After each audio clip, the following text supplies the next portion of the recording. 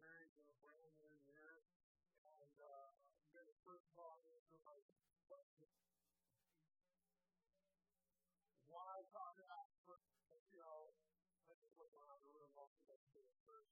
Most of our lives, maybe not all of our lives, but most of our lives have been in church a lot. And we all know we're supposed to pray. So we're starting the new year on the third. I'm glad you asked. If you didn't have it, I'm going to see you anyway. Because that's the way I am. I believe God wants to do some things this year that He has not been able to do in us and through us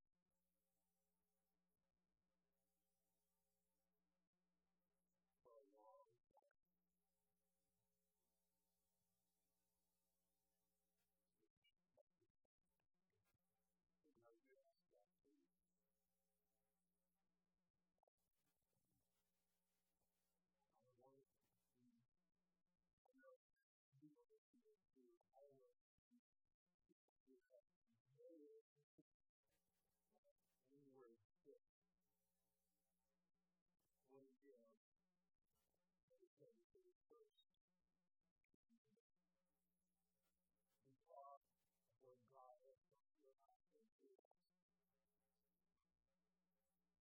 And I don't want to just pray a prayer and then go on and be literally following Jesus. It's participating in part of His family and joining us in the mission that the Spirit has given us to give hope to people across this county and beyond. It's been a long time since anything like that has been happening around here. And not only things like prayer, so we're going to talk about prayer. And I'm going to tell you some things about prayer that I've been learning. I mentioned that many of us have been Christians most of our lives, and I'm probably one of the few in the room. Although there might be a couple of others who come close. I believe I was born a prayer. If I remember from Mama Kay, that I was about to check the calendars at that point. But I think I was born on Friday, and in church Sunday morning with my parents. And, I was so that every time the doors were open, and sometimes when somebody else was there, I was in the church building. My parents encouraged me to pray, and those are some of my earliest memories. I think back to things about my early childhood. I remember praying with my parents. They taught me to pray before meals. Something like that. Good, God, great, thanks for food on my plate, amen. Two years old, you still pray for I don't know the fruit because I really didn't put food on my plate. I don't know.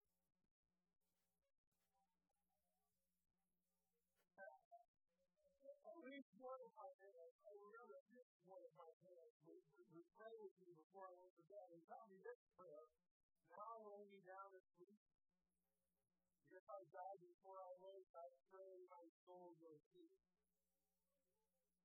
Now, looking back at that prayer, it's a good thing I learned it by rote and never really thought about it. Because it's a scary prayer, now that I think about it. But it's okay, because I remember I said, when Mom had told me that that prayer, God was thinking about something else. I was thinking about something else. My first prayers were recited word for word from memory. And that is not wrong. There's nothing wrong with reciting our prayers from memory. But eventually, I realized there has to be more than God is doing.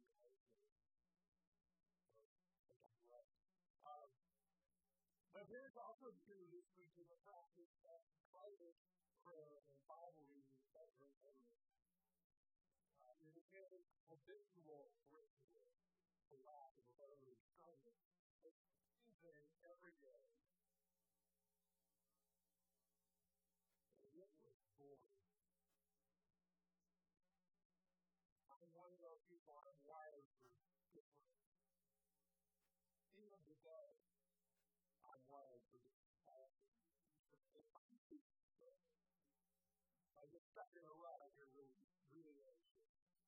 And I'm really nervous. And when my prayer and Bible time became boring, I thought that must be more to pray. That's what I'm trying to do. About that time, I was trying to do it at the beginning of ATL. I have to look forward to being this bored for the rest of my life. I'm in trouble. Now, I am not alone. Most of us pray. And by us, I mean Christians pray. We always hope so. Jewish people pray. Buddhists, Hindus, and Muslims pray. Even some people who aren't very religious pray. The Pew Research Center's religious landscape study reports that 20% of the people who identify themselves as unaffiliated with any religion, they don't claim to be Christian, Jewish, Buddhist, Hindu, Muslim, anything else. 20% of them pray. I was once sitting on that conference. Who do you talk to? But there's another 11% that pray once a week. So 31% of the people who say, I'm not religious, pray at least once a week. Some of them do. And based on the conversations I've had with all kinds of people over the years, most of us feel that there's really got to be something more to say about it. Ordinary people, we hear about things. We get forward, and some of us see movies like War Room, Prayer Room, War Room.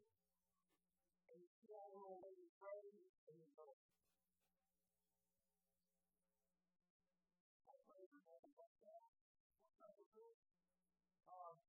What's that for me? Ordinary people like you and me, you all get. There must be more. So years ago, I began this project in the school that said, I was going to tell you now, and you all figured it out. I am not a prayer warrior. I do not have a spiritual gift of intercession and praying. I am a princess. I don't even say I'm a expert. I'm just a princess. I'm a student in the school of prayer. Because it always seems like there must be more than what I've experienced. I've read books. I counted on my bookshelf last night. I have about 24 books on prayer. Yes, I've read all of them, some of them twice. I have done the seminars about prayer. I have attended and written down pages of notes on sermons. And I feel like there must be more to prayer for us to find and experience this year. So one of the things I found is that there are levels of prayer in faith. I've already mentioned that or experience, but just to remind you, the first level of prayer are memorized prayers. From God is good, to our Father who is in heaven, hallowed be your name. Memorized prayers are like a foundation. There's nothing wrong with memorized prayers. Many of you have already know what some of these are that I did go around when it was time to pray for me. You can memorize my prayer. You just thought of it, didn't you? Okay?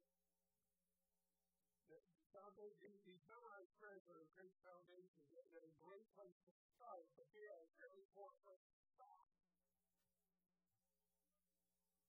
There has to be more to prayer than simply repeating it over and over and over and over. And so this next level of prayer that I experienced, that I call it the ritual ritual, is having a little talk with Jesus on our set time and place. And it becomes a daily duty with the stress of dedication. I gotta pray.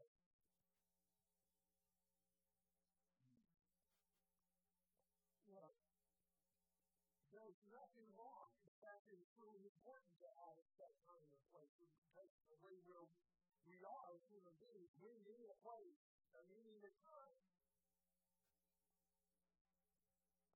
It's a vital part of our prayer life. But it is a large place to stop. There has to be more. There must be more prayer. And so I discovered that the next level of faith and prayer Jesus to help us deal with the needs of our lives. It goes past that daily duty and sense of dedication into desperation and the process. And I'm going to take them. So I'm going to go talk to the guy on page 32. J.D. Walsh, he's one of my favorite devotional writers. He says this level of faith is fantastic. Could you walk on to simple prayer? No. You're here walking on the water, all of a sudden you feel a little bit, and the first thing you're our Father who art in heaven, it's not a time to memorize prayer, where you've got to speak in your own language. No, this is a good and necessary thing to say. We need to come to a place where we know I can come to Jesus and say, help me, Lord. Especially if you're going to do something about it. Unfortunately, people go beyond this level of faith and prayer.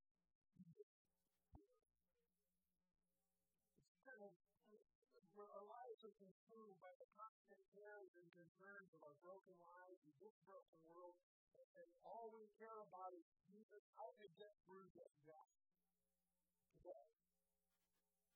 And then the next day is help me get through today's mess. We do our best, striving to be committed, living in this broken world on His terms. And asking God to help us endure it. Just get me through. Just get me through to the end so I can go into that. See me through here, please. And when we do this, faith and prayer can become weary, tiring, and stale. It's only a little bit better than ritual. Where ritual becomes boring, this becomes like this. I have another problem. I think that, oh Jesus, please help. Please. One more time. And so we want to endure what we can't understand because not always do we get to just like, oh, Lord, help me. But it's what we want to do. And sometimes God just doesn't do what we want him to do. And we don't understand, and we just say, I got to trust because I can't see. And sometimes when we're praying like this, we start out Bible verses. Like there's some kind of formula or a contract. If I do my side, then God has to do his side. So if it's not how you my part of this Bible verse, then God is somehow just to you and you have to do his part. Now, if you're not sure where I'm going with this, that's my life. Some of you are like, okay. But there's simply more than this. There's more than this help me transactional kind of thing where I do what Jesus did has to do this part. Because we know Jesus everything and he owes us nothing.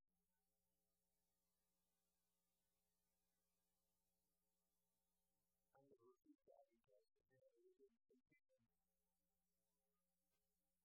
We owe Jesus everything. He owes us nothing. Now, before we get into a passage with another passage that we read once before we get into a passage that calls us to a higher level of faith and prayer, I want to talk about the floor plan of the Jewish people. Let's talk about it because they basically set up the same way. This is our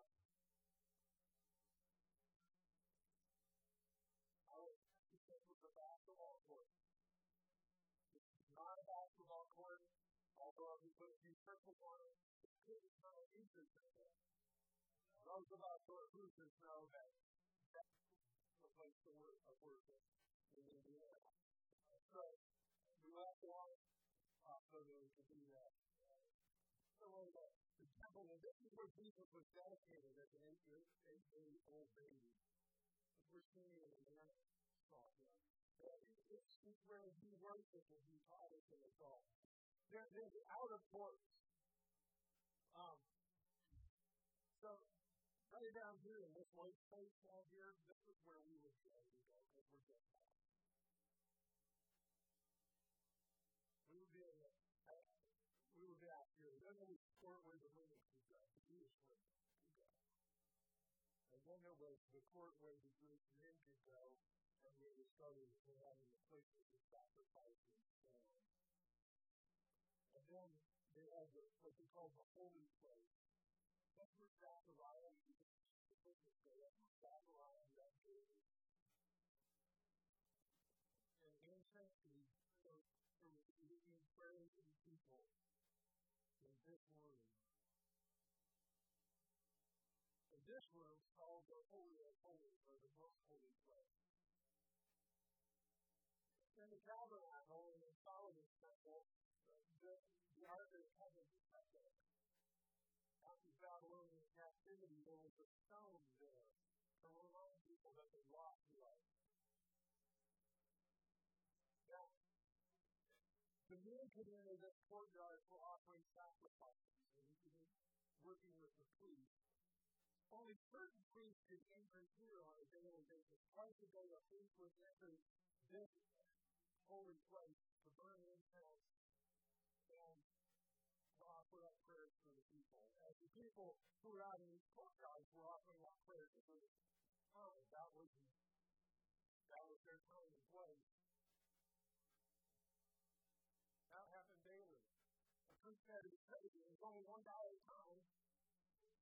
You didn't get to take your wife in with you. You didn't get to take your best friend in with you. Zachariah was in there alone as Gabriel showed up. That's probably the reason he was sick. We're making it all. We're supposed to be listening to another people.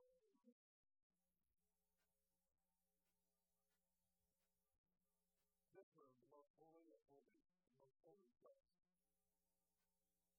High priest.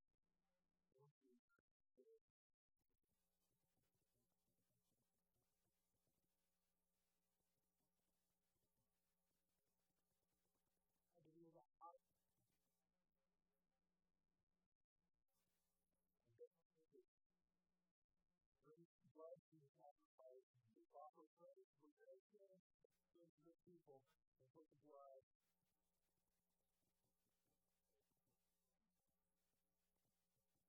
On their heart, at the top of the altar, the covenant of the Lord, the covenant of the Lord, the remain of those blessings. Here. The throne of grace. And if there's one word to describe this arrangement, it's the word unexpected. This is where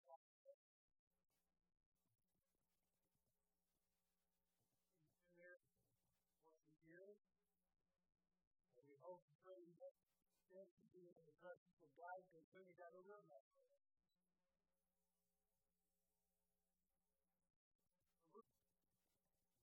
In case we did not go. pull them back out. Inacceptable.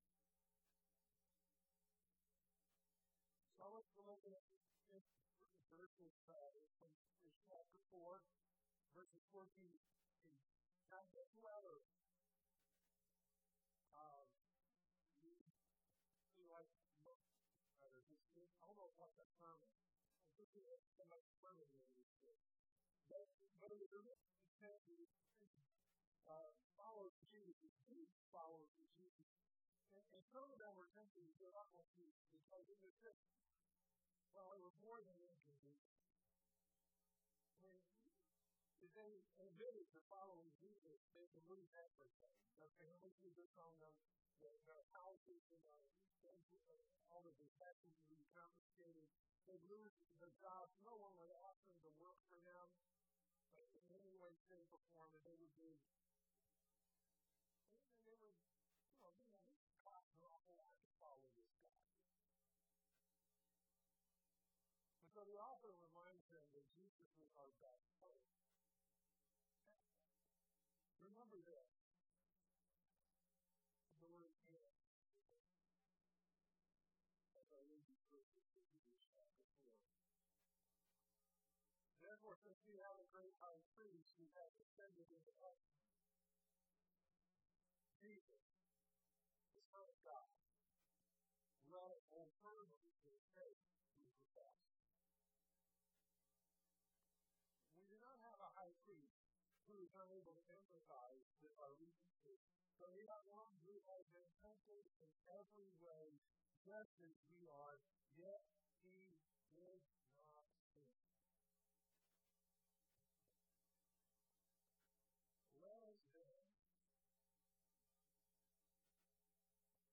Let us then approach God with confidence, so that we may receive mercy and find grace to help us in our time of need. Something has changed because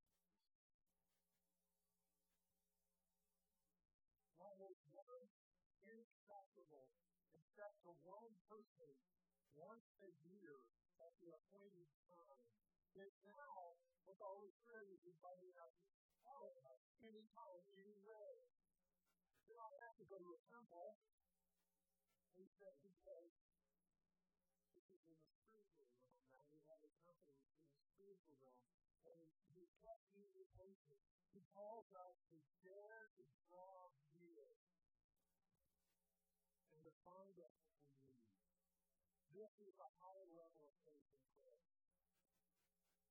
Again, J.D. Walt talks about this. He says the Spirit things and optional faith, also transcendent faith. And it can also be brought down to a simple prayer, 2 words. Passionate. This is a faith of surrender and consecration. It's a faith of abandonment. And it comes from a place of holy discontent and unwillingness to accept this broken world on its terms. And we're going to take it only on the terms set by the Father, Son, and Holy Spirit. This world is broken, but the Father, the Son, and the Holy Spirit are in the process of restoration, recreating, making new this world. So we look, oh God, help me, I've got a terrible mess, I need to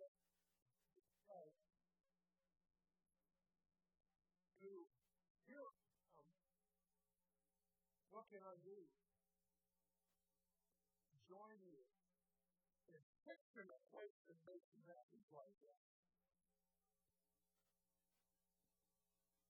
See, now you can boldly approach the eternal throne.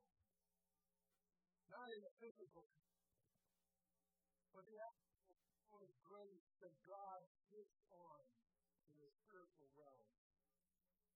It just goes far beyond the Ark of the Covenant in the most holy place. He's greater than that original Ark of the Covenant that was built by Moses and his workers. We can approach the heavenly throne of grace. And you know what you're going to find when you come close to the throne of grace?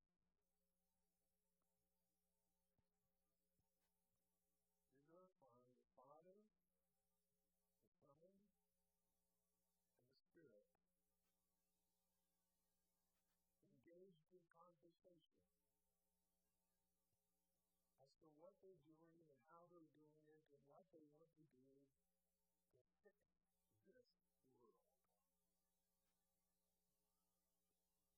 You've been listening in on the ceaseless conversation between the members of eternity, between our Heavenly Father, King Jesus, and the Holy Spirit. Because Jesus gave himself for you, not only can you listen in, you can join the conversation. You are as welcome as Jesus to participate in their everlasting discussion. There in his presence, everything changes. Think about it. Wherever Jesus went in this world when he was here, stuff happened. Strange things. From our perspective, only some blind people are seeing, and deaf people are hearing, and people have never been able to speak or speaking, and people have never been able to walk or walking, and dead people were living. Because Jesus showed up. What do you think is going to happen if we get in his presence?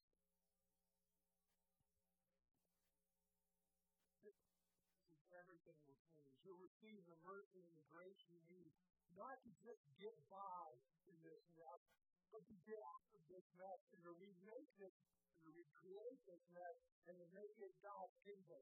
His will being done on earth as it is in heaven. You can draw near. You can dare to draw near to heaven's throne because Jesus is as close as the mention of his name. Janet Pascal expressed this principle in her thought. At that time, Jesus close as the mention of his name. She said, in the very thought of Jesus, his presence can be found. There's never any distance between my Lord and me. He's as close as the mention of his name. Jesus. In my hour of struggle, so many times I've found he's as close as the mention of his name. Just to breathe the name of Jesus can turn everything around. He's as close as the mention of his name. Now, we can still think like this. And we're not Jewish. We didn't grow up with this. But we still think like this. We tend to think that we have to go to some holy place to meet with Jesus. We seek out a church building, or we kneel at the altar rail.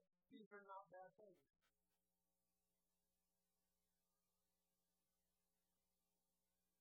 Some of us find the cathedral amazing. The stars at night, or the trees in the forest, or the waves on the beach. These are great places to pray. But are they really required? But what if you can't get to your sacred place, to your holy place? What if you can't get into the church because it's locked? What if you can't get to the beach? Or in our case, what if you get to the beach like later this winter and it's ice and there are no waves there? Or you go to the forest and you look up and you have to window look at those beautiful leaves and there's none of the branches and gray sky. we don't seek out a special place, then we may feel the need to do some supernatural act so that we can meet with Jesus. We think we have to be like the little lady in the wilderness.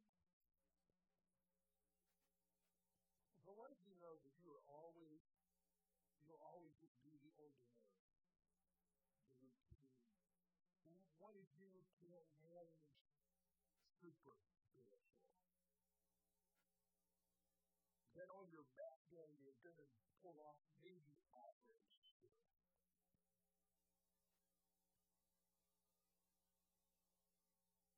Even Jesus is inacceptable because he's in a special place where you can't be super spiritual and you think he's inaccessible. What are you going to do? So unfortunately, we tend towards believing the physical realm that we sense so easily is far from the spiritual realm. We look around us, we go, good. I can see it, I can touch it, I can hear it when I count on it. Right? Faith is what that is to us. Right?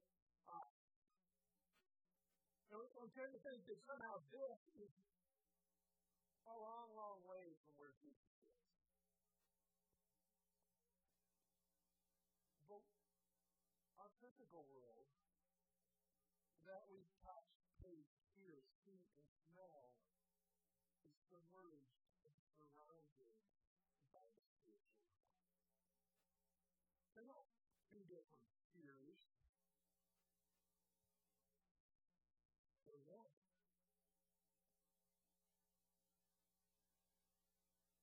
That's why Paul can write, Jesus spoke the mention of his name. Because he's not on the other side of the monkey. He's not out checking all around. I mean, he knows where they're at, and he knows what's going on, but he is close to the mention of his name. The Apostle Paul declared, God is not far from each one of us. For in him we live and move and have our being. God has an atmosphere, the air that surrounds and supports our lives. He's as close as the mention of his name. No matter where you are or when you call on him, he's as close as the mention of his name. You can enter his presence to find grace and mercy in your time of need. You can dare to approach Jesus' throne. You can bring everything. Don't leave anything behind out of embarrassment or sin. You cannot, by the way, you hide anything from him because he's closer to you than the air you breathe. So you can't hide it. You can live in denial. But that isn't going to help. You'll never be banned from the throne room. In the old system, we couldn't even get in. It was Gentile. There was a fence. And there were armed guards inside, and anybody that was Gentile was still not very welcome. Right? The women could go in, but they didn't go past that. The prince could work here, and the men could work here, but only one could go.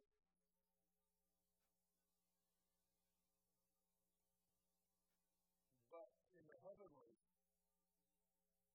temple, the throne of grace is open to anyone, anytime, anywhere. You can't have a problem that's too complex to do it. You're not going to come up next to the throne of grace.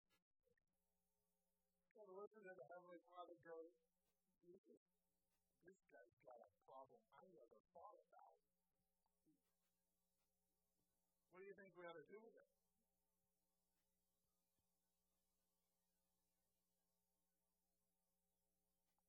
You may think that you brought him a problem he's never thought about.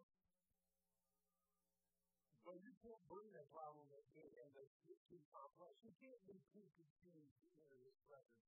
You may have absolutely no idea what's going on, but you can enter His presence. You get close to the mention of His name. You can enter His presence in your car or in the halls of school, or when you can't sleep in the middle of the night, you can enter His presence in a gathering like this one. I certainly hope and pray you enter His presence in a gathering like this. But you can also do it when you're alone. It doesn't matter when and it doesn't matter where. You can enter His presence because He really is close to the mention of His name. Well, Jesus is here this moment. And the Spirit is constantly, consistently welcoming us and encouraging us and ushering us into His presence if only we would go. Or if only we would allow ourselves to be aware of it. Because He's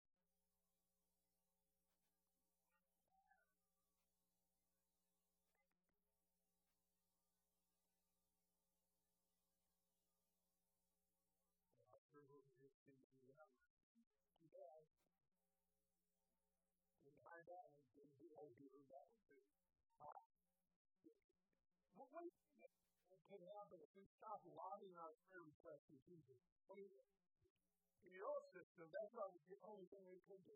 If we're Gentiles, we'd be out here on the outside, kind of lobbying our prayers, throwing that, hoping to get in there. Oh, God gets it. Unfortunately, I think that's the way a lot of us pray even now. We don't really enter His presence because, okay, I'm going to be honest with you. When you get in the presence of God, it can be scary. It's in the Bible. You get to it. Because you're asked. You're asked to it. God brought all His people out of Israel to come to the mountain. Come down to the Sinai. And God comes down on top of the mountain. And there's smoke. And there's fire. And there's earthquake. And He speaks to the people. They will literally hear the voice of God. And then, as soon as He's done it, hey, Moses, we can't take this. From now on, you go talk to Him and tell us what's going on. He's here.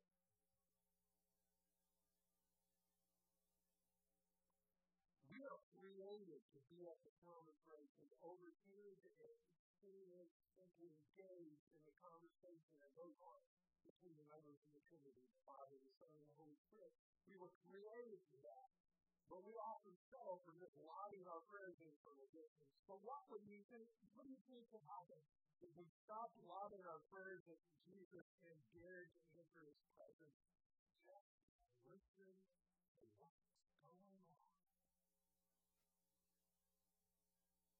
What do you think might happen if we simply whispered His name,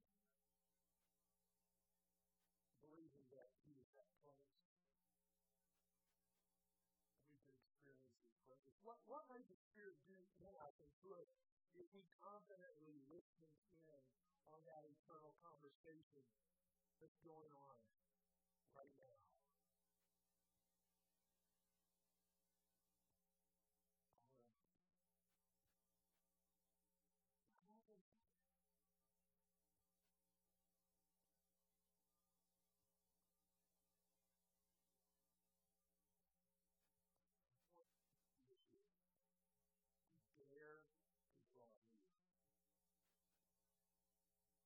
Dare to get into the presence of the Spirit.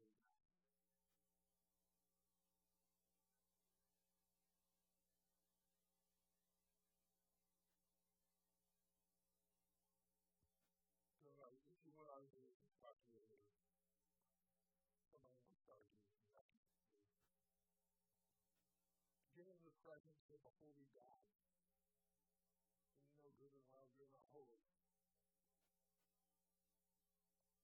Good. To walk into the presence of the perfect God. Who doesn't need us but loves us.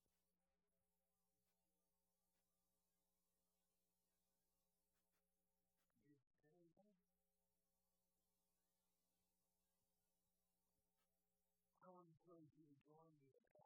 Jesus to take us off the outer court into the holy place. We want to see His face. We don't want to just lob our prayer request at Him. We want to speak to Him and hear Him, to experience and engage with Him.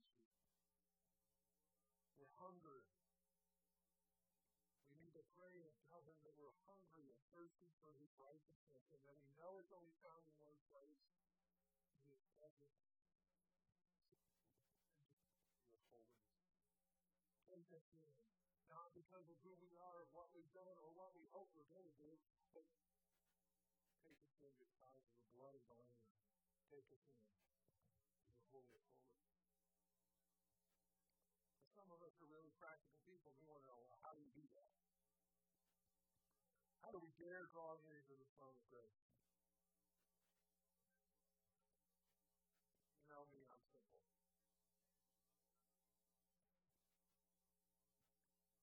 Will you whisper His name with me?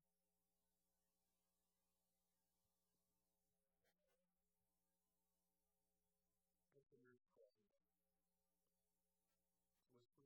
Jesus. Jesus.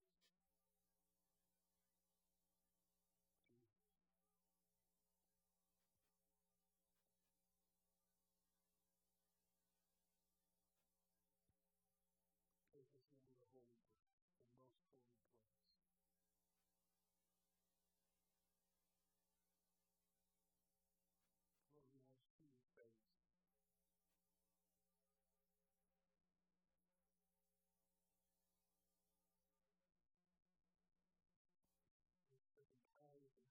sick and tired of our brokenness.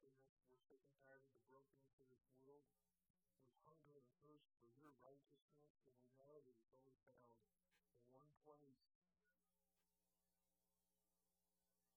Take us in for the holy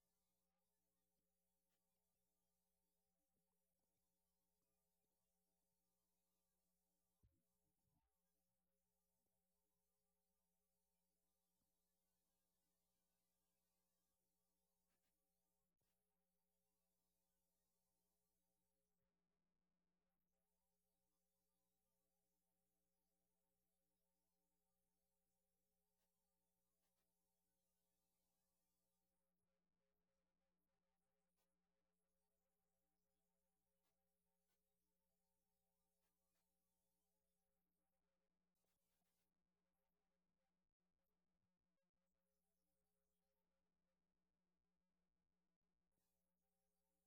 I feel like I should tell you.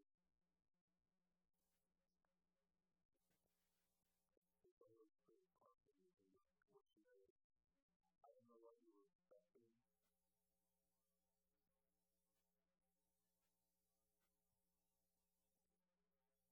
But Jesus Christ does.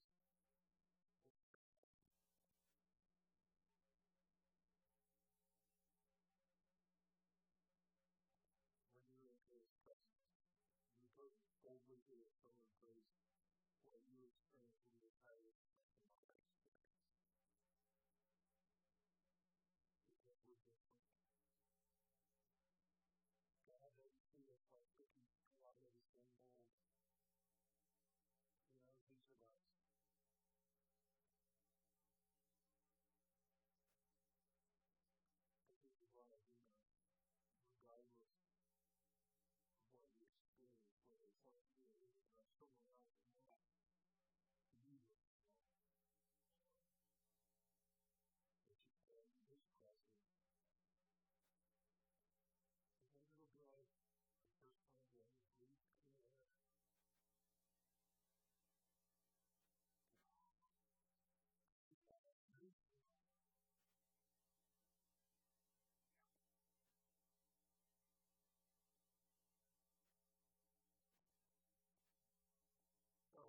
Jesus sends us to follow him in giving our lives to the Lord. What he did, and that's what he asked us to do. Introducing others to the Holy Spirit's powerful love involves weeping sometimes and wrestling sometimes in prayer, just as Jesus did and as he still does. So, go. You're sent to seek people with Jesus in the